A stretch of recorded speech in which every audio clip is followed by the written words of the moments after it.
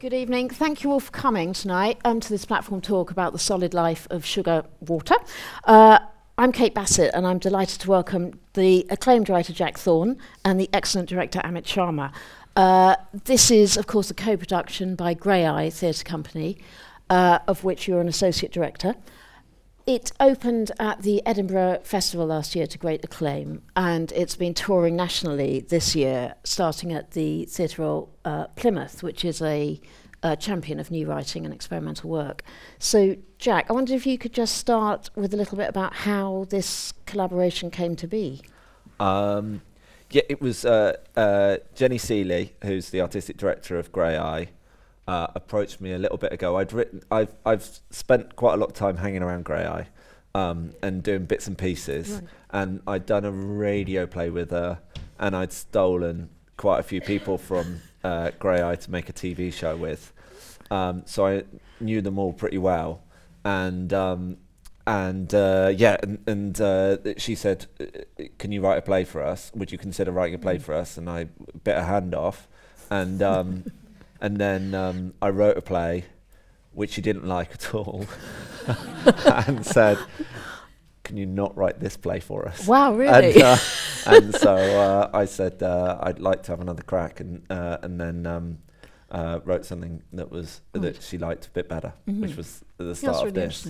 Yeah. Right. I'd love to know what the play. We won't talk about the play that was never was. It wasn't very good. So okay. it's okay. Some plays don't belong in the world. Yeah. And how did you know each other already, No. or how did you get to be directing it? In 2011, when I came as associate director of Grey Eye, the then literary manager, Carissa Hope Lynch, said, "You've got to read this play."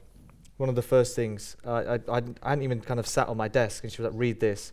And I read it, and then when I finished reading it, I kind of went, "So when are we doing it?"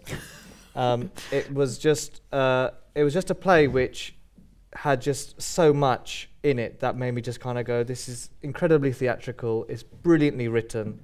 There were so many moments that kind of made me well up just reading it on the page, and I just thought, this is a Grey Eye play. We can do so much with this, both artistically and in terms of the access side of things. But more than anything, it was just about these two people who had gone through the trauma, as you've kind of just seen, and it just had so much heart. Can you just say a tiny bit when you said this is a Grey Eye play? I suppose I'm intrigued by what that is for you, and how this play relates to previous productions, or is groundbreaking in any way, or fits with the aims. The company kind of gives a platform for deaf and disabled artists, whether they're writers, actors, directors.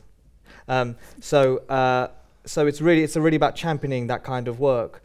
And I suppose what I mean by Grey Eye play is we feel we have a responsibility not only for the people that we work with, but the audiences that come and see our work. So as you can see with the show tonight, there was surtitles, and if you're using the audio description, that was there if you're blind and visually impaired, just to give you a flavour. And actually, it's about access to theatre. And there's the box outside. I always think that's amazing. The little the little set. Yeah, that was for Edinburgh because the turnaround is so quick. So we thought, how can we make it accessible for blind, visually impaired audience members to kind of get a feel of what the set is like, not just by listening to it, but actually by the texture of it. So that was kind of made up. And everywhere we've kind of gone on tour, people have kind of gone, "That's a really clever idea. We should be having that for all our shows." So if the company tries to change people's perceptions, tries to change their outlook on how creative the work can kind of be. And for me, when I read it, I was kind of going, God, for me, it wasn't a play to use a sign language interpreter, but God, it could be really interesting to use the surtitles in a way which is really, really creative, and all those things were kind of buzzing in my head. And continued when I worked with Lily Arnold, the designer. So for us, it's obviously championing artists, but it's also championing the audience and making sure that they have access to theatre just like anyone else. Really. Yeah. Great. Could you just say a bit about? I don't know in terms of the commission whether there was a discussion about subject matter, but how did you decide that you wanted to write about this? Well, it's quite the first terrible play I wrote was kind of a bit issuey. Right. And Jenny, when we were talking about it, just went, just steer away from that stuff. Mm-hmm. Do you know what I mean? Don't think that a Grey Eye play is one that's kind of your responsibility to explain how bad the disabled experience is in this country. That's not your responsibility, and that's not what we necessarily want to do. That's not what we exist to do. You know, like, you know, we're much more than that. And so when I had another crack, I just made it quite personal. This is my mum's story to some degree. My wife and I were having fertility issues while I was writing it, and so both those sort of things combined. And I'm an idiot like Phil, and is bad in bed, frankly. Whoa. Shit, man, you went there. If such a thing as possible.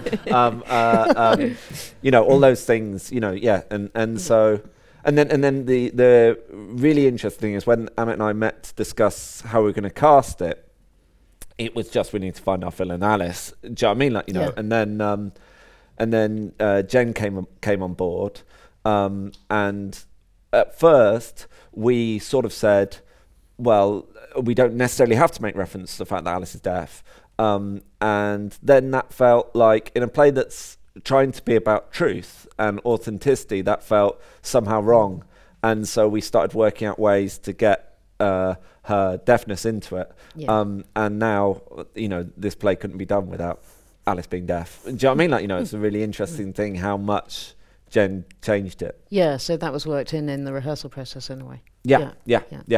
Well, we did a workshop and then I rewrote it and then the rehearsal period started.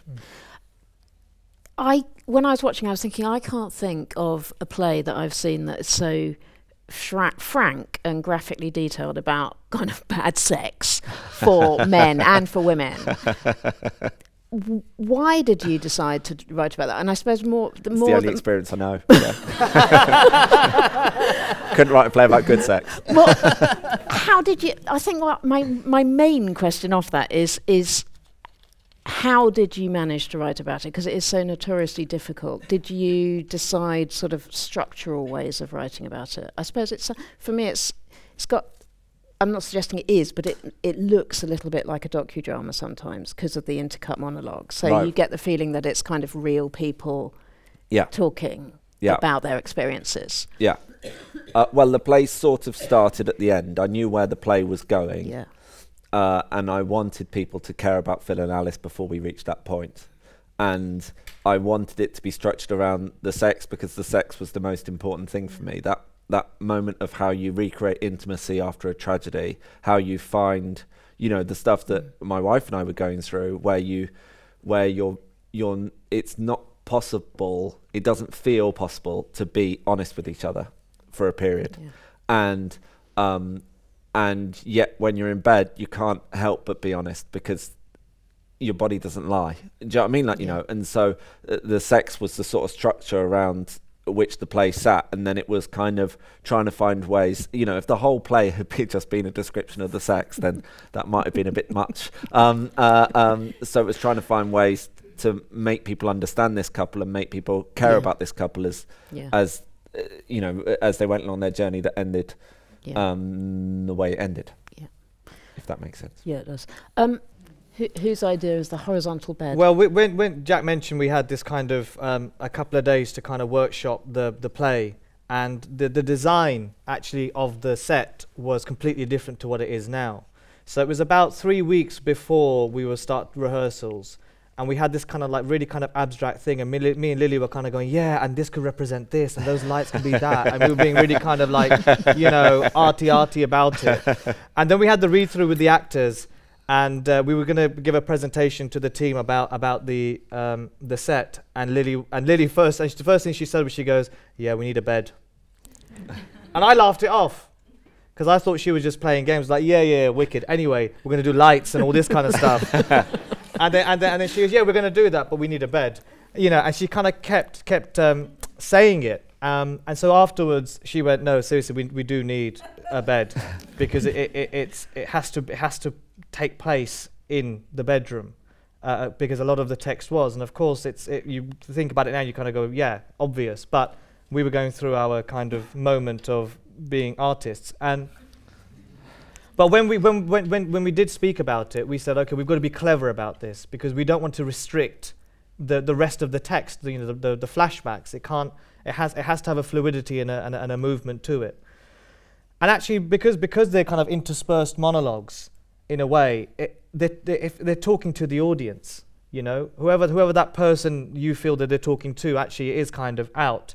So then it kind of felt like, okay, well let's screw around a bit. Let's have this kind of bird's eye view, so the audience are looking down, and actually they can't get out of, once you're in, you can't get out until the end of the play. And let's see what that kind of does. So working with Kathy, brilliant choreographer, on the movements and all that kind of stuff, just started to give us more kind of artistic possibilities. And then for me to kind of look at the Sir tightly and kind of going, ooh, what if they're in two different places, but actually the words are where the person should be. What does that kind of give? So for a deaf audience, they're using it for access, but it's using a creative way for them. But also for a hearing audience to actually look at it and to kind of go, oh right, so that's there. And so actually it's being led by the art, not by just a perfunctory kind of element. Yeah. How did you arrive at the title? title? Yeah.